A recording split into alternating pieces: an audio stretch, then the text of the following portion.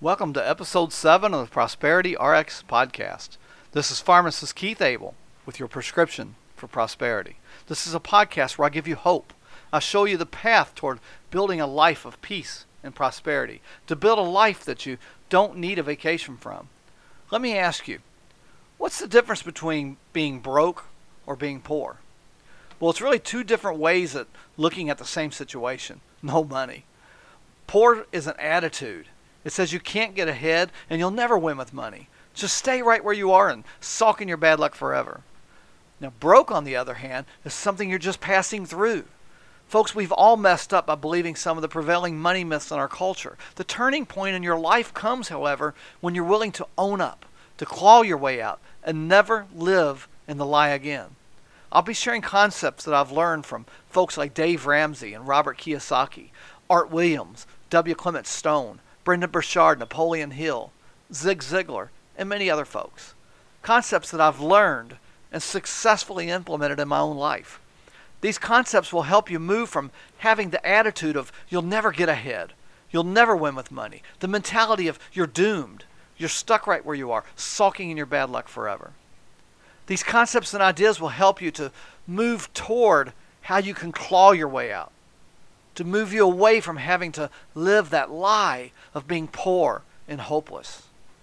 If you're willing to own up to it, to accept that you do have the power to change your circumstances, and that you're willing to do what it takes, then this podcast is for you. You truly can change your life and start on the true path toward financial peace and prosperity. W. Clement Stone, in his book, The Success System That Never Fails, said, "If you cannot save money, the seed of success is not in you." So let's get on with the show. Now, in our last podcast, we looked at 7 behaviors of people who are becoming debt-free. So today, let's take a look at the poor, pitiful me excuses that broke people make. They have this belief, why make more money? Uncle Sam's just going to take it all away. They believe the system is stacked against them. The little man can't get ahead. I've even heard some folks say that if they earn too much money, they'll lose their public assistance.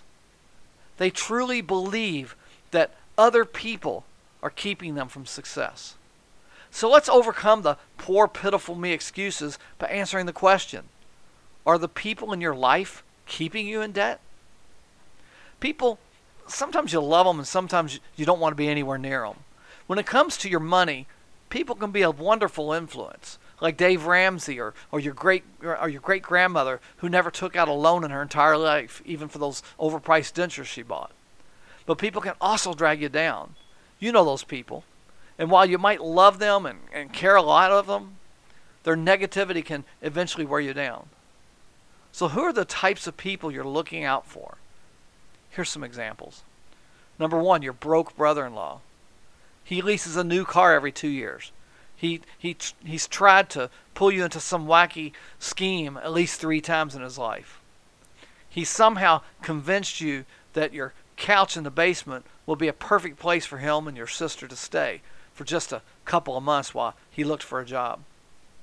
That was a year ago, and he's still looking. Then there's number 2, your parents. If it's normal to be in debt, then that sadly means that a lot of parents are passing along bad money advice to their kids. If your dad encouraged you to sign up for a credit card the day you turned 18 to make sure you build credit, then you should be extremely cautious about your dad's financial advice for the long term. If your parents don't understand why you're working so hard to get out of debt, then it's best just to avoid the topic of money at family gatherings. Number 3 are your adult kids. On the flip side, few things in life are as irritating as a boomerang kid who's 27 and unemployed and is permanently taking up residence on your couch. You know what a boomerang kid's financial advice might be? Hey mom, give me some money.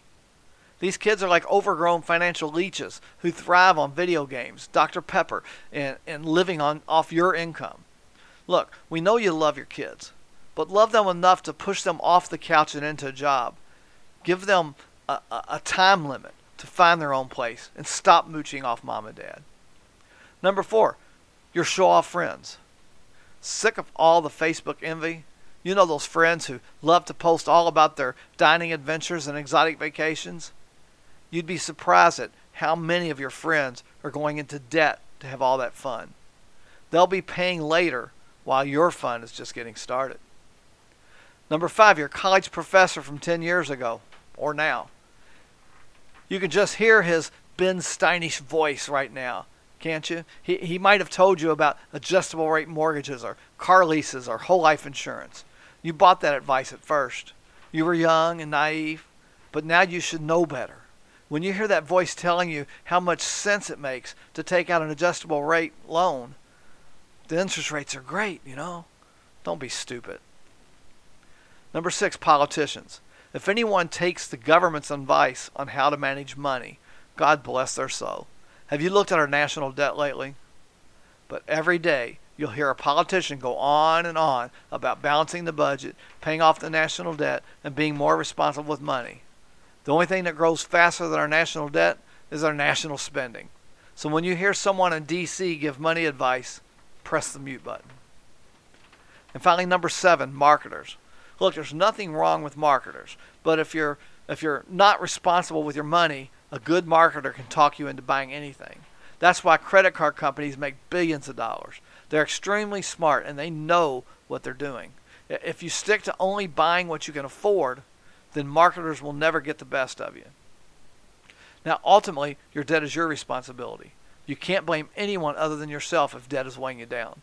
The point here is that you can be influenced by others, and it's a good idea to keep a healthy perspective. As you work toward being debt-free, keep an eye out for these people. Now's the best time to start taking control of your money, folks. I'll be covering a lot of topics to teach and encourage saving and debt freedom. So be sure to subscribe to this podcast and to my blog site, ProsperityRx.com, to learn more on how to save money, make a budget, pay off your debt, reduce your taxes, and invest for your future. Also, if you want to learn more about how to create extra income by starting a business that requires no startup capital, no pyramid that requires a monthly auto shipment that costs you money every month instead of creating money, and no selling of lotions or potions or pills or quick magic diet aids that melt away in just minutes, or other such scam promotions that you see all over social media, then visit my website, aimhighforsuccess.com, aimhighforsuccess.com, aimhighforsuccess.com. Start today.